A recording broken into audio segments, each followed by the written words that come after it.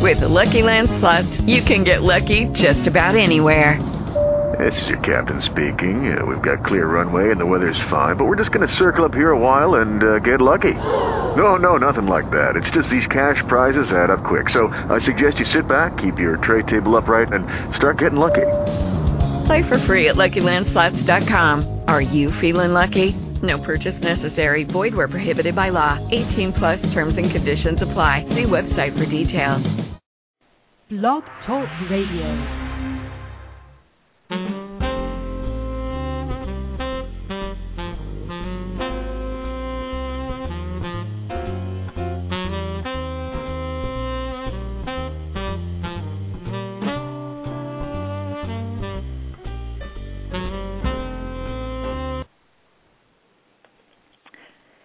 Welcome, listeners, to Art Fair Radio. This is Connie Metler of ArtFairInsiders.com, a social networking site for artists, and I'm publisher of ArtFairCalendar.com, the place to find the nation's best art fairs. Later in this show, we will be taking your calls. Here's the number. Write it down in case you have any questions as we go along. 805-243-1338, 805-243-1338. This is going to be a great show. You're going to get a lot of good information on one of my favorite topics, how else can artists make money besides art fairs? We all hear the talk about how art fairs are. When you meet somebody, they say, and you tell them you do art fairs, they say, oh, that's so hard. Oh, I could never do that. Well, folks, it isn't any harder than a lot of what people do. It just takes stamina and a desire to really do it. And then you also hear artists say, well, it's just not like how it used to be. So it is hard. So it's not like it used to be. But what are you doing about that? Are you still filling up every weekend with another art fair that you hope will make a difference to your bottom line? Today we're going to talk about maybe dropping one or two of those shows and putting your energy into something else. Let's see what today's guests have to say. I'm going to be speaking to Carrie Jacobson and Scott Coleman. These two artists are painters. We all know how hard it is to sell paintings, original work at art fairs. So that's why I'm starting with this really hard category, painting. They not only participate in the nation's art fairs, they have also reached out into social media to extend their marketing using email, Pinterest, Facebook, and blogging. And lest you think they are 20-year-olds, they are not. These are people almost as old as I am who have adapted and adopted social media for their art marketing. Carrie Jacobson, we'll start with her. She came to painting 7 years ago at the age of 50. After working in journalism for more than 20 years, she left her job just a year ago, folks, to paint full-time. She uses a palette knife to make contemporary landscapes, florals, and portraits of pets. How you doing, Carrie? I'm good.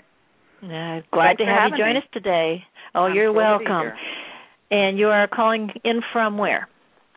From Wachapreague, Virginia, which is on the eastern shore, just over the Chesapeake Bay Bridge Tunnel from Virginia Beach. Okay, and you live on the East Coast, right?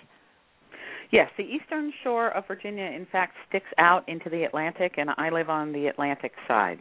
So, yeah, okay. I'm on the east of the East Coast. Okay. Well, our other guest is Scott Coleman. He's a watercolor painter that I met at my very first art fair.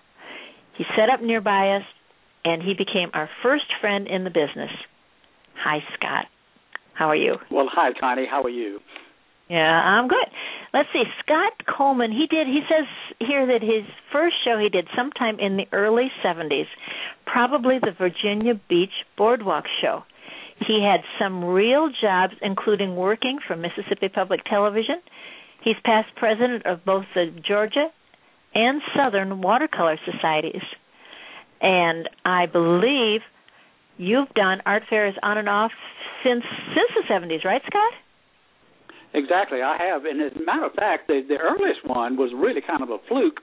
That was in 1965, and it was the Boardwalk Show. I was in the Navy at the time, stationed in Norfolk, and I said, "Oh, this will be fun to do." So I was painting watercolors in my spare time, so I framed up a few, went down to the show the morning of the show, paid about $10, I think, maybe less than that, to have a spot on the boardwalk, and I did my first show then. Wow. So you were you thought this would be fun. But like I say, it was a fluke. I didn't do any more shows until the 70s, and that's when I met you. It was mid 70s, and I met you right there in your hometown. I think practically Royal Oak, and that was a big pleasure, and I've enjoyed knowing you all these years. Thank you very much. Carrie and I haven't met face-to-face, but we have spent a lot of time online together, right, Carrie? We absolutely have, and you helped me with my my whole application process and my portfolio, and I think that the help that you gave me last year just made a huge difference in the shows that I get into. Thank you. Chatted and emailed over the years, too. Yeah, right. Okay, well, let's get down to our business today about art marketing. Just being an artist and creating art is one thing, but then if you want to earn a living in it, you have to sell it too. So the marketing is a big part of it. So, Carrie, you kind of have an interesting story. You've only been an artist for a few years? That's right. I've been making art for 7 years, and I pretty much started a blog kind of right away. I had a newspaper background, but I said for a lot of reasons my life opened up, and I said, "Oh, I want to be an artist." Well, it would be about 5:30 in the day, and I wouldn't have painted anything. I would have cleaned the house and made dinner and brushed the dogs, no painting. So I started a blog, and I made a commitment to finish at least one painting a day and post it. So I did that for almost 2 years, and that's sort of how I launched myself. So that was the discipline you needed. Huh. Yep. Wow. So what made you decide you were going to be an artist? Well, my mother had died, and I was just a wreck. She was my person on earth, and the idea came to me to make a painting of our dogs to give to my husband, and if I hadn't been so ruined, I would have just turned away from this idea, and instead I embraced it, and the first painting I made was fantastic, and I loved it. Shortly after that, newspapers, it got really hard to keep a job in newspapers. I went out and got coffee one afternoon and came back and found that the job that I thought I would have for the rest of my life had been eliminated. So I did end up with another job, and that didn't work, and that was when I said, and I had painted all through this, and that was when I said, "Oh, I'm going to be an artist." Okay. Eventually, insurance drove me back into, corporate work, and I did that for another 2 years, and then last year I walked away to make art. Okay, and so you've been doing art fairs. You just really started a year ago, correct? I started doing them part-time 5 years ago. I would do 3 or 4 or 5 a year, and but last year I did a full summer's worth, and this year I have a full summer's worth scheduled. Yeah. Okay.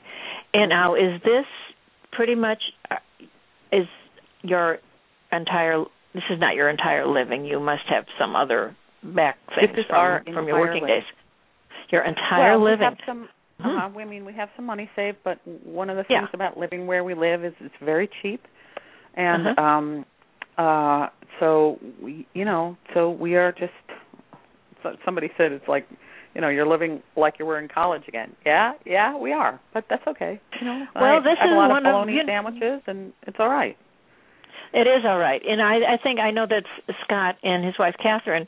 Right, you moved to a small town where expenses were less expensive, right? Yes. To support your lifestyle.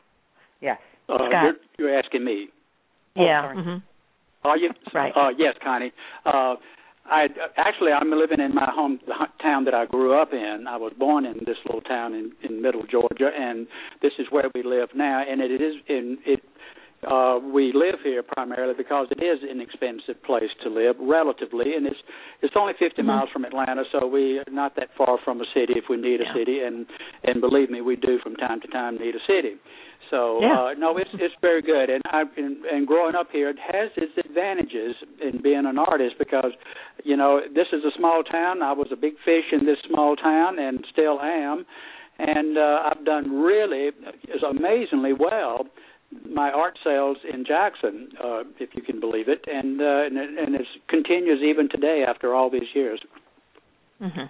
Okay, so I guess I went way off the topic already. This is not good for me. Okay, so and we live in a small town too for the same reason.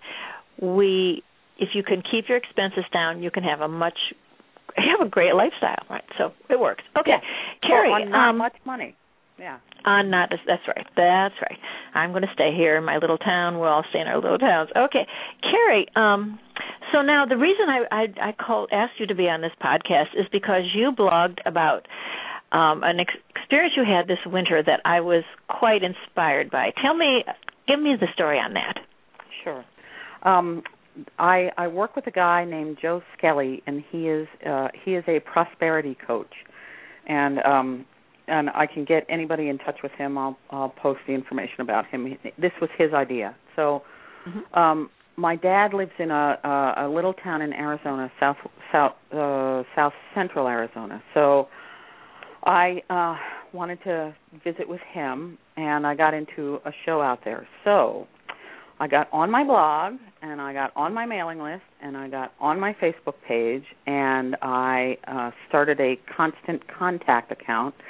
Reached out to people, and 23 people gave me $2,700 in advance for 27 10-inch by 10-inch paintings that I would make on my trip to Arizona and on my way back from Arizona.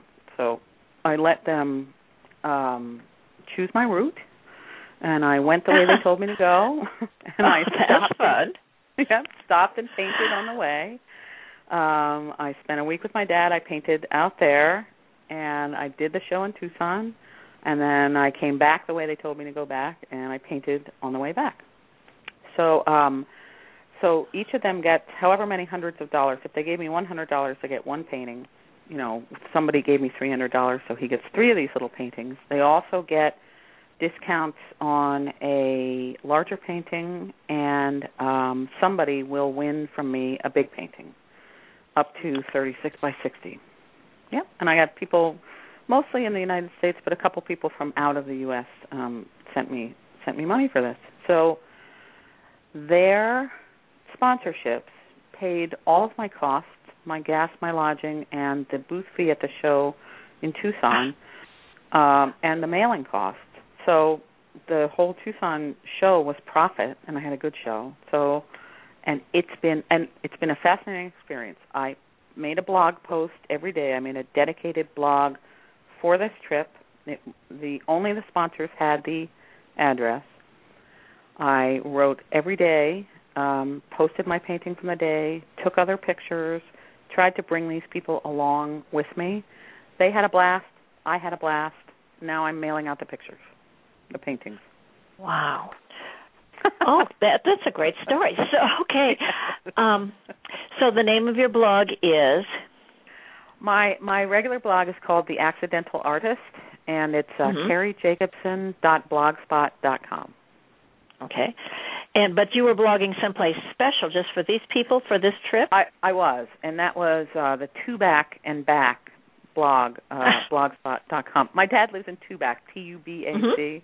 So the name of my trip was To Tubac and Back, and so that's the name of the blog. But it's also, I took those blog posts and a day or two later put them on my regular blog so that my regular readers would also have access to the trip. So when you, I know you write and that you work for newspapers, and so blogging came naturally to you. I assume it's something you're comfortable with. So you have had this blog spot blog, The Accidental Artist, for several years. Yes. Yes. Mm-hmm. And you yes, have been collecting email addresses there. Tell me how did you attract people to your Constant Contact list and to your Blogspot posts? First of all, I learned to talk about myself and my paintings and my blog, and I got some business cards that I really love, and if anybody gives me a half a chance, I tell them, yes, I am an artist, and I have this blog, and here you can find it on the back of my card, and you can sign up to get it by email, and it's fun and it's free, and I try not to take up a lot of your day, and so every time you see an email from me, you know there will be a new painting. So I encourage them to invite their friends, and I get on. It posts automatically to my Facebook page, and I also post my blog on Pinterest, and really mostly it is person by person, card by card, subscription by subscription. Mm-hmm. And how long ago did you start this blog? 2007. Okay. And you have been so when you say that you sold these paintings in advance, this wasn't just your aunt and uncle and to your cousin and to your best friend from high school. No, although my aunt and uncle did buy two of them. No, right. Primarily, these people are followers of my blog, but there were also a few strangers in there, and some people that I sort of knew tangentially, and also people who have bought my art in different at different shows and through galleries, and on people buy through my blog fairly regularly. So some of them too. So your blog is set up with a shopping cart? My blog is set up with PayPal. I have stopped recently putting the PayPal thing on there because I've got some different pricing questions going on, but people can pay me through PayPal for anything. Now they have to call me to find out the price of something. Mm. Oh, okay. Mm-hmm. So you started planning this when you got into what? So you wanted to go see your dad, right? Was that the initial impetus? That was the initial, yes. My dad's 85, and he's in Arizona almost all the time. So, and I love painting out there. I love painting skies. I love painting the big, wide open spaces. I had done a couple painting trips out west, and I really wanted to do another one. It's good for me to go different places and challenge myself with different landscapes. So I decided I wanted to do that, and in about January, I started talking with Joe about this idea, which I just laughed at first. I just thought it was absurd, and who would do this? And Joe is? Joe Skelly is my prosperity coach. Oh, your prosperity coach. Oh, yes. Yeah. Okay. Mm-hmm. And so then I started posting about it on my blog in probably late January. And people, the sign up at first was slow. Then I sent out a constant contact to people who had bought my art and wanted me to have their email addresses, and I got a few more sponsors, and then they really started rolling in. And in fact, I got sponsors on the day I was leaving. There was part of me that was saying, "Uh-oh, this better stop, because how many paintings can I really make?" Right. Yeah. So you do plein air painting, right? That's pretty much what's going on, right? Plein air. Okay. Yeah. So then, did this take a lot of courage? Absolutely. Yeah. I mean, the whole thing, to even imagine that anybody would want to give me money before they had even seen a painting of mine seemed just so improbable that I thought, well, just people are just going to laugh at me. This is, ridiculous. But I said, okay, so what if people laugh at me? What, has that ever happened before? Yep, and I lived through it. So that took courage. Then there were actual physical issues I had to deal with. I ended up buying a new van because, for a lot of reasons, partly because my old van just wouldn't hold my paintings are getting bigger and bigger. My old van just wouldn't hold them anymore. So I got a big van, and I hung pegboard and put shelving inside it so that I could deal with all these wet paintings. I figured out a way to sleep in the van so I could cut down on expenses. And I asked these people, how shall I go? How shall I drive? I thought, where are they going to send me? If they send me down the Blue Ridge Parkway, I'm in deep trouble because you can't pull off there and paint. So. Right. So yeah, the whole thing, and then my first painting, and I've experienced this on road trips before. I thought, what if I can't paint? What if it came to me sort of out of the blue? What if it goes away? And so my first painting was like a little frightening, and then I got into the rhythm of it, and it was fine.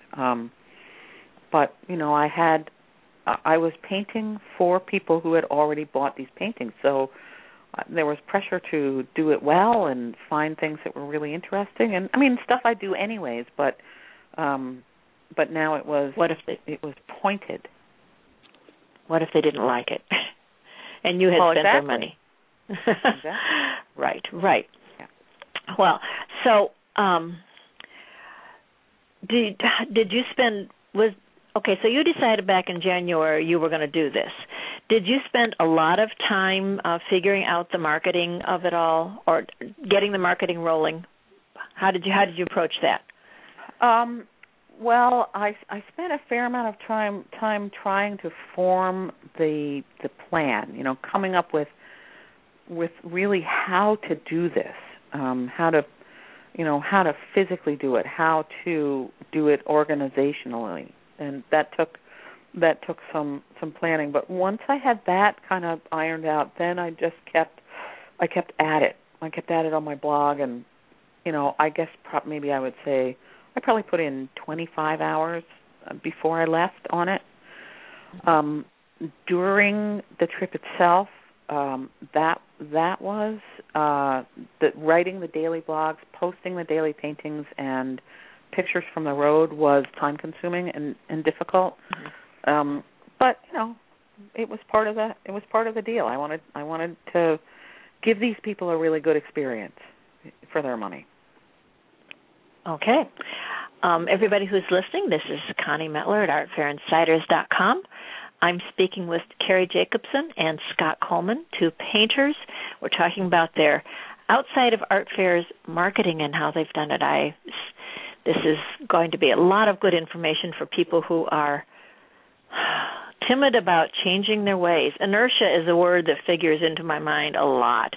You just have to keep trying new things, because what is it they say? You keep doing the same thing over and over again and expecting a different result. What is that? Insanity? Was that the answer? Yeah. And okay, Connie, so Carrie. Can I say one thing?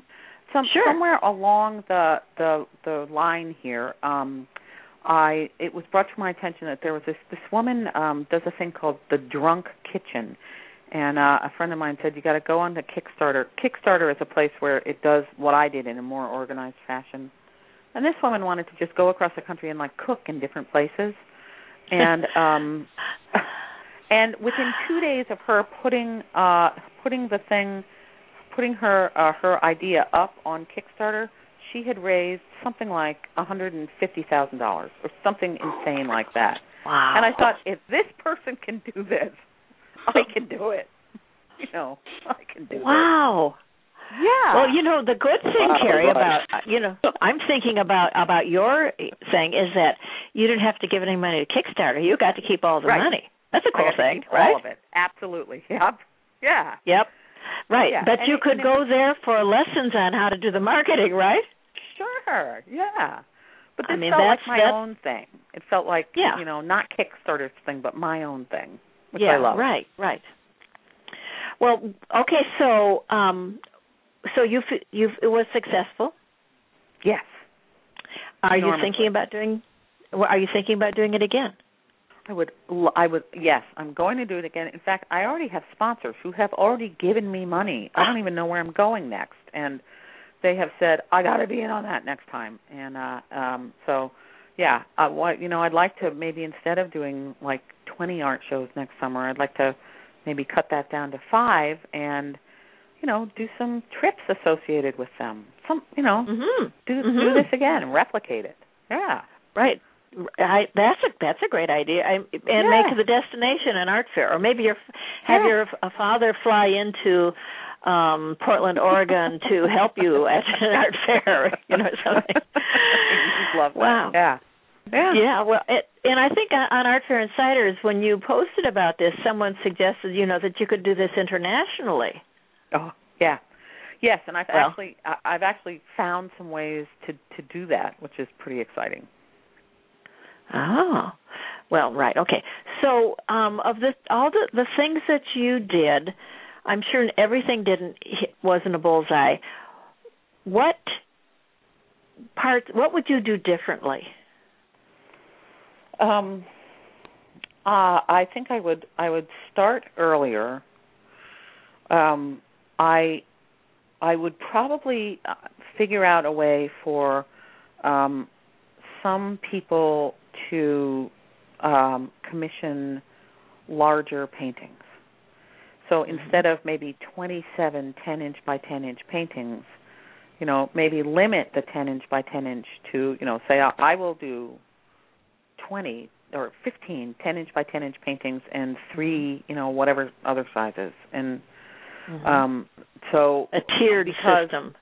Well, a tiered system, and partly because at $100 each, these paintings mount up really quickly for the amount of money that they bring in. Yes. So it would be really good to have some bigger paintings. Then I have real questions. The way I did this was the first person who signed up got the first choice of all the paintings. The second person got the first choice minus what that first person had chosen. So, and down the list. So I need to figure out a 2-tier way so that the people who give me the big bucks, I know they're out there, don't stomp all over the people who really want to support the project and just want a $100 painting. So okay, so how does this whole idea play into your overall idea of earning a living as an artist? Where does this fit? Well, it gives me more of what I want, which is to go to beautiful places and stand there and paint, which is, a pretty simple thing that I want from life, and that's what makes me the happiest of anything. So the more that I can do of that, the happier I am. Okay. And financially, you are working on making that happen. Yeah. That's your goal, is to make this happen. So a balance. My goal is so people come to me and buy the paintings that I want to make. That's my goal. Right. Yes, right. That's right. Yeah. Okay. Wow, that's really great. Scott, are you impressed? I am very impressed. This has been wonderful, Carrie. We will have to talk later after the show because I did a very similar deal that you've been doing, or that you did out west. Except mine were to Europe, and it worked beautifully. And like you say, the money comes in, believe it or not. Yeah, I'd love to talk to you after. Sure. Okay, well, I'll put you two in touch with you. Compare notes, and I can tell you how I got around the big paintings and the middle-sized paintings and the little paintings, about how they picked them. There's, it was pure lottery. They drew a number out of a hat, and great! That's a great idea. And they pick according to their number in their category, of course, because I would go with 3 or 4 categories, from $250 to $500 to $750 to $1,000 piece, and I had paintings in all of those categories, but they could only select in their own category until everybody was satisfied, and then they could switch categories. So it just got to be a lot of fun. Oh yeah, no, that sounds great, boy. Now and I would never have thought of a lottery. That's fantastic. Well, here's the other thing about all of that, what Scott's just saying, and of course what is underlying yours, Carrie. You're building a community of enthusiasts around your work, right? Very You're much. building collectors, and the collectors are excited Yeah. They're excited, and they tell their friends, and their friends tell their friends, next right? Trip. They all say, "I want to be a part of your next trip," and that's and it's right. Like you say, it's almost sold before you even plan the trip. I know.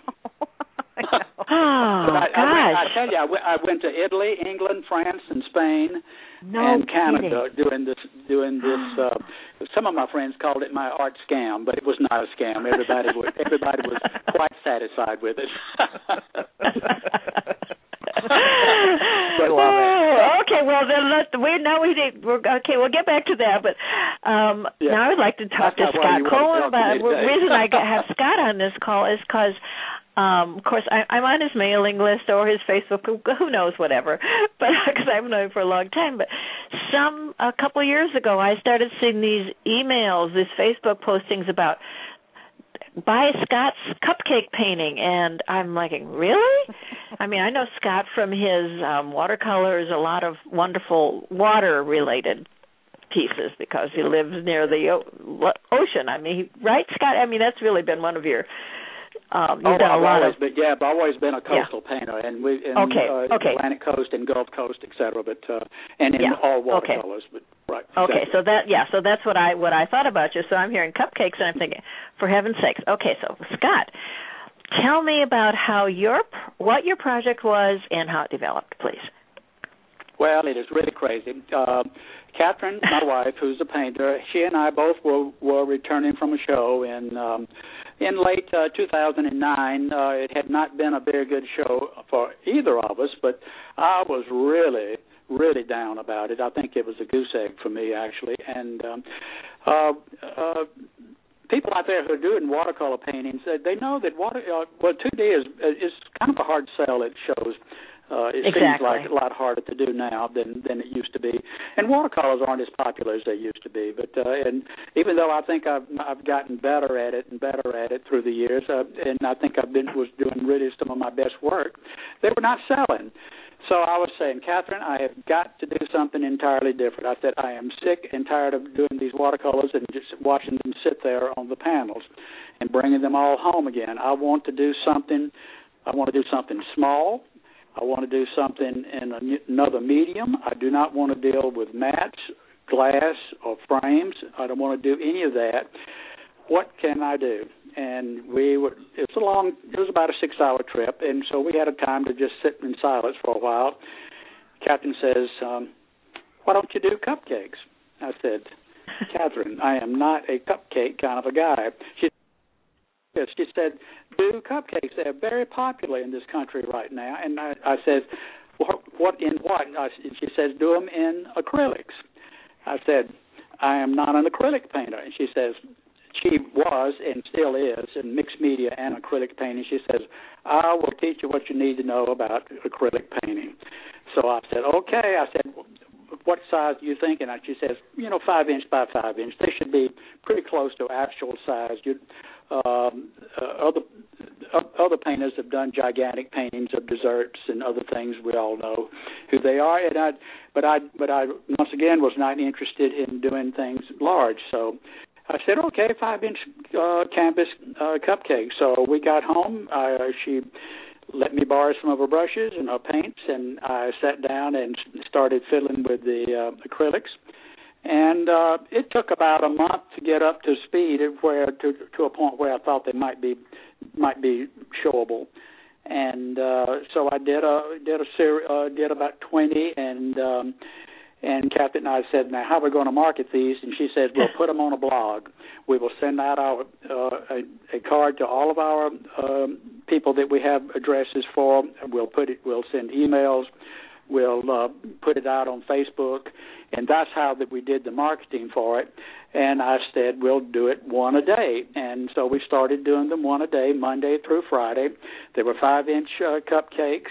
I went to Atlanta and went to every cupcake shop in Atlanta and bought cupcakes every week and bought every cupcake book I could find, get my hands on, and I even started designing cupcakes for myself. But we put a price of them, $110 each, and I would do one a day, Monday through Friday. We would post it at noon, and the first one sold. The second one sold. the third one sold. And it was just like that. I may have 1 or 2 cupcakes in a 2-week period that had not sold. But eventually, and then we said, well, how long are we going to do this? I said, why don't we do a year of them? Initially, I thought, maybe I will do a cupcake calendar next year using these cupcakes with a cupcake on each page, a daily calendar, or do something, or maybe even a little cupcake book, just to continue the process of the cupcakes. But those 2 items never did materialize. But I did. I just kept at it, and I picked up a collector out in Colorado who started, buying just about all of them as quickly as she could get her hands on them. She would they would be up for 5 minutes and they were gone. And then I picked up another collector down in Boca Raton, and that person, they were vying for the cupcakes. But I was selling them. I've sold them probably in just about every state in the union. Many of them at home and in Georgia, because a lot more people knew me and a lot more people were watching the cupcake blog. But it went beautifully. I did my 300. I ended up moving from 5 days a week to 6 days a week, Monday through Saturday. And it kept me quite busy. To do a cupcake, I could, on a good day, I could do 2 cupcakes a day. But most of the time, I only turned out 1 or maybe 1.5, and finished it up the next day. And of course, Sundays I was frantically trying to get ready for the week, to have at least a couple to start the week with. And it just worked out great. I sold all 365. It took about a year and a half, because not doing them initially on Saturday and Sunday, I was only doing 5 a week, and then just 6 a week. So it takes a little longer than an actual year. But I also did probably an additional 40 or 50 cupcakes where people wanted a redo of a cake that they didn't get, and they just asked me if I would do it again. And I did some commission cupcakes. I live in Georgia, and University of Georgia is a big deal down here, and the Bulldogs are a big deal. So I did a number of Georgia Bulldog cupcakes. I did flamingo cupcakes. I even did a Virgin Mary cupcake, and it was divine. But what they wanted, I would do. So, and as a matter of fact, that series ended. I started in late 2009 and finished sometime in 2011, and I haven't done them since. But occasionally I will get a request to do another cupcake, and I of course I do that. It's not easy. I'm back to doing my watercolors again, and I'm on a new series that I really am enjoying doing. So I'm cutting mats and cleaning glass and making frames once again. But I am thinking seriously about maybe going back. They say you can't go back, and it probably will be a total disaster. But I might go back and maybe start another blog with and maybe do 100 cupcakes, or work toward that goal and see how it plays out again. Interestingly enough, I did toy with just a dessert blog, which and I did about 25 on that, and it was not as satisfactory as just the cupcakes. So I ended that blog earlier. But generally that's how that one worked. And for $110, which included shipping, and shipping was normally about $5 or $6, and you don't have to buy the box. You get the box free at the post office, and I would pop one in the mail every day, and it was wonderful not having to do so many art fairs around the country. I probably only did maybe 3 or 4 that year, if that many. I don't even think I did that many during that period. I just did my cupcakes and accompanied Catherine on her shows. I really like the idea that you made them to a size that would fit in a post office shipping box. Oh, absolutely. That little box, it was perfect. It was perfect. Because that's one of the big pains, right? I mean, packing and shipping. Oh, it is, absolutely. Packing and shipping. This was so easy. So easy, and that's the beauty, and it fit all my criteria: a small painting, a new medium, and a new subject, and all the other things. I have to say, my wife is brilliant, and she does all the computer things. She set up the blog, and she does Facebook, and she does all the other things for both of us. I can read emails, but that's about it. And so she's. My advice is to either marry somebody that is great with a computer, or either get one of your children to do it for you, because I can't do it. But anyway, that's my cupcake story, and it was sort of out of the box, but it was just, and I had no idea it would be so successful, but it was. So you're going to give Catherine the credit for the marketing part, but you can tell me what she did. Basically, you had a blog. Now, where were these published? On they Facebook were just on blog. It was on scottscupcakes.blogspot.com. I don't think it's up now. I'm not sure. Mm-hmm. I would have to ask her, and she's not handy, but I don't think you can see. I was going to say you might could go to it and see some, and there may be some on my website. I'm not sure about that either.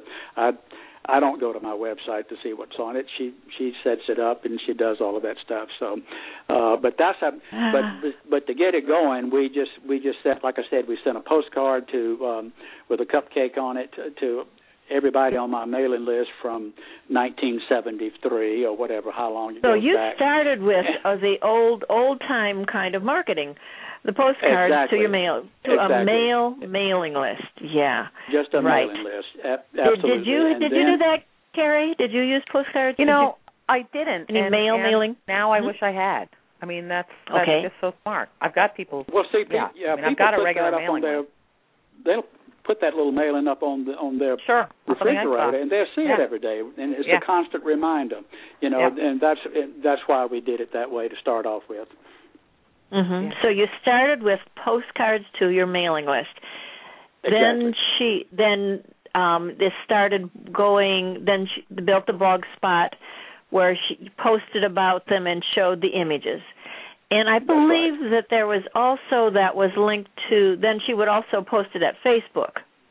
On right? Facebook so you also, yes. Yeah. Mm-hmm. Do you have your own Facebook page, or was this just in a news feed? Do you know the difference? She does newsletters on about every quarter, and during that time she would put it put out on the newsletter on her Facebook page, and but which was and she had a heck of a lot more contacts. She does a lot more shows, and she gets a lot more names and meets a lot more people than I do now. I've slowed down a little bit. Not to a creepy crawl, but a little bit slower, and so so between the two of us, our contacts and mailing list, and these three collectors that just went bonkers, they would have some. I would think that probably between the two biggest collectors, they collected 200 of the cupcakes, but they had multiple homes. They had to have, and they hang beautifully in big blocks. Yes. That'd be very attractive. Exactly. And this one client collector, she had a whole wall of them in her kitchen. So that that's the sort of thing that kept them buying more and more cupcakes. And then one lady had two homes, one in Boca Raton and one on Cape Cod, and she had to have cupcakes in both places. So that suited me just fine, thank you. Did you ever put the cupcake out on the beach? Did you ever have them in a special setting, or was it just the cupcake itself? Just the cupcake itself. No, I did not. I did not place them anywhere. For any. They were just the cupcakes. And they didn't go to the art fair. Or they didn't. No. Okay. All right. Just the cupcake. I did take them to two shows during that whole period. But, Connie, it takes about 300 cupcakes to make a booth, if they're 5 inch by 5 inch, And I never, of course I wouldn't have that many cupcakes on hand. So it was just ludicrous, and they didn't have the impact at an art fair, because I never had enough. I would go with 50. and thinking that, ooh, this is going to be a lot of cupcakes. But when you put them in a 10 by 10 booth, that's not a lot of cupcakes, and it's not a lot of art for to fill up a booth. So I said, this is crazy. I'm not going to do this anymore. But I did pick up one of my great big collectors by doing that one show in Boca Raton. So I'm not sorry I did, but I didn't do it anymore. So you basically you were not showing them at the shows. You were showing your other work. This is a separate project, right? I wasn't doing shows, because right. my time was all taken up with cupcakes. No, I couldn't. Right. I couldn't. Right. So I had to sacrifice art shows, but the art shows, like I say, were not paying off at the time. I'm happy to say they're better now, but when I was doing this series, they were not good for me at all, really. So that's another reason why I just really wanted a big change. Scott, did you do these on what did you do these on? Panels? I did them on little 5 by 5 inch canvases. Canvases. They were stretched canvases, yeah. And the canvas, the canvas only sold for less than $5 or about $5 each. If you buy 100 at a time, and you can get a better deal. And so it wasn't a lot of expense. You don't put that much acrylic paint on a 5 inch by 5 inch canvas, and the expense of shipping them was only $5. So you're just about clearing $100 each. So that was very good. That was very good for the bank account. And because this is what my wife and I do exclusively is paint and sell art. That's all. That's our living. So, what kind of discipline did this take for you to do this? Oh, it took quite a bit of discipline. There were days when you just did not want to face another cupcake, but. I must say, though, I forgot to say, though, it was really great. I think I gained about 20 pounds during the series because after finished painting a cupcake, you had to eat it. You can't. Well, I'm looking at them right now, and they're just beautiful. I'm looking at them. Are you? Well, thank you. Are you on the blog? What did you? What yes, did you go I'm to? on the blog, The Daily Cupcake, and they're colorful, and they're. They I love were. that. They were very quite colorful. They're very colorful, and they're just beautifully painted, and each one sort of echoes the other. And you have a simple format, but it's very elegant, and they're just so fun, and they're just so beautiful. Well, thank you very much. You're very sweet. I appreciate it. You're welcome.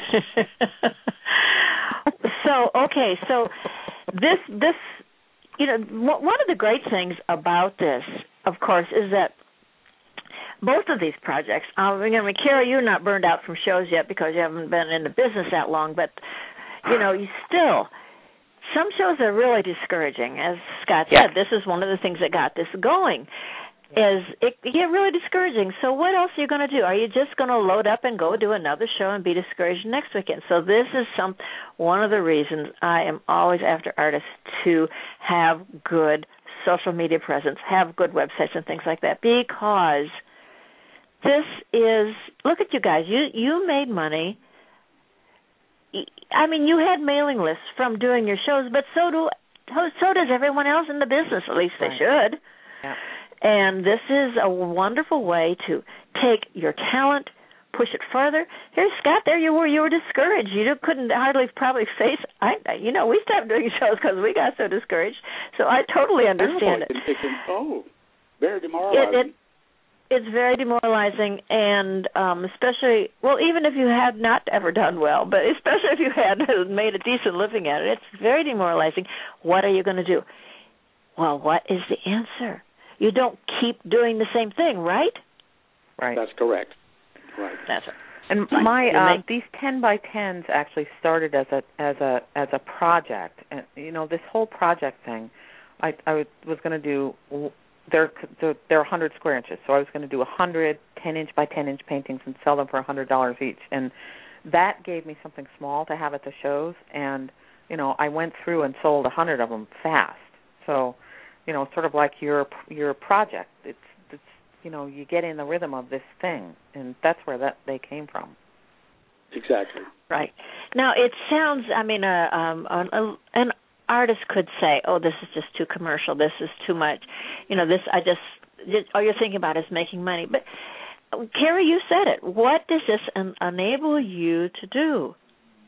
What you love to do, right? Exactly. It's right. It's not selling out.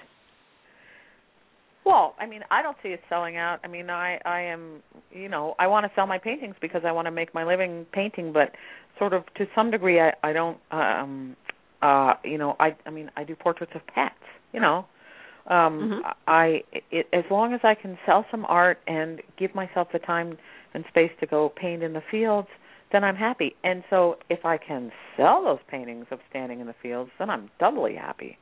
So yeah, this is I know that right you paint, you do pet portraits, but you love animals. So yeah, it's a lovely thing for you to do. That's right. Yeah, when we were doing shows, my husband had this whole series of he's a photographer, and he did a lot of studio work, and he would bring in children and set up these charming scenes of the children dressed up doing things. He loved it. It was so much fun to get these little kids in, this idea that's in your head, put it down, and other people would say, oh, God, look at Norm. He's just doing these cutesy things. But you know what? It's all part of the journey. So there you go. And they were perfectly beautiful, too, absolutely. They were beautiful pieces. I do house paintings. People want portraits of their homes, old family homes, even new homes. I even did a person's trailer that they had lived out in. That was their castle, and with two bird dogs in the front yard. I do those things, but they afford you the opportunity to do things too, and to stay in art, because it's not high art, I don't think, but it's art, and if you've got your brush and some paints, you're doing art. So I do a lot of those. They're just commission pieces, but I was trained as a graphic designer in school, and that was what I thought I was going to be, but I really wanted to be a painter, so I did both for the longest time, but then I finally threw in the towel on as being a graphic designer and just started painting full time. But the combination of the two, but that's where going back to discipline, Connie, I think that's where my discipline came from, is deadlines. Being a graphic designer, you had to do the work for the client. You had to do it on time, and it had to be what they expected. And oftentimes they dictated exactly how it was done. But I was holding the brush, so I still was doing what I considered art. So I wasn't selling out. Being a graphic designer either, I don't think. Mm-hmm. So, Scott, are you, is it always in the back of your head? Are you searching around for the next perfect subject? Absolutely. And, I'm really, I hesitate to even say where my thoughts are going now, but I'm thinking. It's secret. I'm thinking, pardon? It's a secret. You don't have to give it away. Okay, because it may not happen, but it's going to be an entirely new departure. So, but you would do this again. Stay tuned. Pardon me? Oh, absolutely. You would do this again. Absolutely, in a heartbeat. Yeah, the worst thing I can imagine for any artist at any age is do the same thing over and over and over for their entire career. That is just I can't think of how that can be done. But I've seen a lot of people do that, and I just can't imagine that kind of a thing. It's like it's making product. It's not making art. Exactly. They will learn how to do something, and most often than not, they do it well, and that's what they do forever and ever. I'm not one of those people who can't do it. Just can't do it. Me neither. Can't do it. Yep. Okay. Well, we're a kindred spirit, Sam. Yes, we are. Yeah, I think you guys need to meet soon. Maybe on the boardwalk in Virginia Beach. Okay, I won't be at Virginia Beach. I've gotten so carried away here. I keep forgetting about my station breaks. But this is Connie Mettler, ArtFairInsiders.com. I'm speaking to Carrie Jacobson from Virginia and Scott Coleman in Georgia. They are two painters who have made some new ideas and found some great ways to market their art. This is pretty inspirational. I'm excited about it. Let's see. So, okay, we're almost out of time here. So, Carrie Do you have a and Scott, of people wanting to talk? I don't have anybody who wants to talk, but I know that I've got listeners because I can see on my. There are people who are listening. I think they're flabbergasted, frankly. I think they're probably going to call up and say, "You people are crazy." Well, what am I trying to do here? I'm trying to help artists earn a living. This is earning a living. This is doing what you love. It's the lifestyle thing, right, Carrie? You get to go visit your dad and make money along the way. Scott, you can sit back and paint your cupcakes while Catherine goes out and does the shows. This is great. This is the way to do it. So would you both think about this and give me some answers on this? I'm going to ask you individually, any advice for artists who want to take on a project like one of these? Like think about what are your best tips. Carrie, what should somebody do first? What are your best tips on this? Whoops, we got just a few minutes. Okay, I think my best tip is to have an idea that you're really excited about, and be brave in talking about it and writing about it, and devoting yourself to it. Great. Yes. Good. Be brave and yep. Okay, Scott, how about you? I agree with all of those things. I think it's oftentimes good too to bounce your ideas off of other people, either other artists or people who do entirely different things. That they might give you they might give you a different insight into what you're thinking, and could have even help with it. You never know. But you don't always. I don't think it's always very helpful to keep your new ideas or things that you're developing a secret. I think sometimes, unless you don't trust who you're talking to, artists are big thieves. We all like to pick up things from other people, and so if you don't feel comfortable with who you're talking to, don't tell them everything. That's why I didn't ask you your next topic, right? Okay. But I was about to blab it out and let you know. Let everybody know. No. I won't steal that from you. But I don't paint, so there you go. You're safe from me. Okay, that about wraps it up for today. You guys are terrific. Anybody, thank you, Carrie, and thank you, Scott. If folks who are listening, thank you very much. It's just great. We'll have to meet. We'll have to get together. Yeah, anyway, folks who are listening, can you send us both each other's phone numbers? Sure, I'll do that. Yes. Okay, now you guys are finished and I'm going to talk. Okay, if you like this podcast, would you please head to artfairinsiders.com, become a member, and join in the lively conversation. We're just about finished here. We'll be posting info about this broadcast at artfairinsiders.com, and we welcome your comments there. You can download this free podcast at iTunes in the podcast section and subscribe to it there also. If you'd review it while you're there, you would be contributing to our mission, supporting the success of the nation's artists. I had a great review recently. Someone told me that these podcasts are better than the Harvard Business Review, so don't miss the rest of them. We have more interesting shows in the works with some of the nation's top show directors and artists. Our next podcast will be speaking with two show directors, one in California and one in Illinois, both who are renowned for bringing in buyers to their shows, the buyers. How do they do it? This show should be very helpful for any show organizers. Do you have a good idea for a podcast? Let me hear from you. Connie at artfaircalendar.com or post it on our podcast page at artfairinsiders.com. Till the next time, visit artfairinsiders.com. Tell your friends about us. Like us on Facebook. Go out, create, make money. Bye, everybody.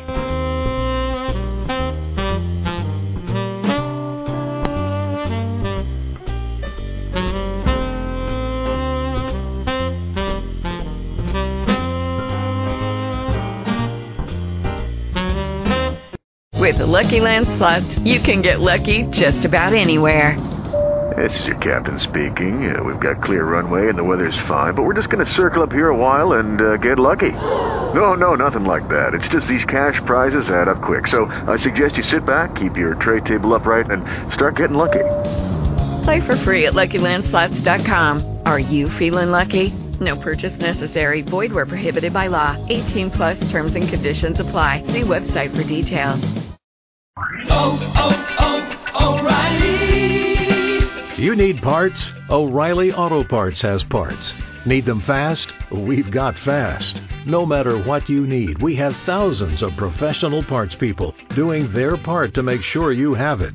Product availability. Just one part that makes O'Reilly stand apart. The professional parts people.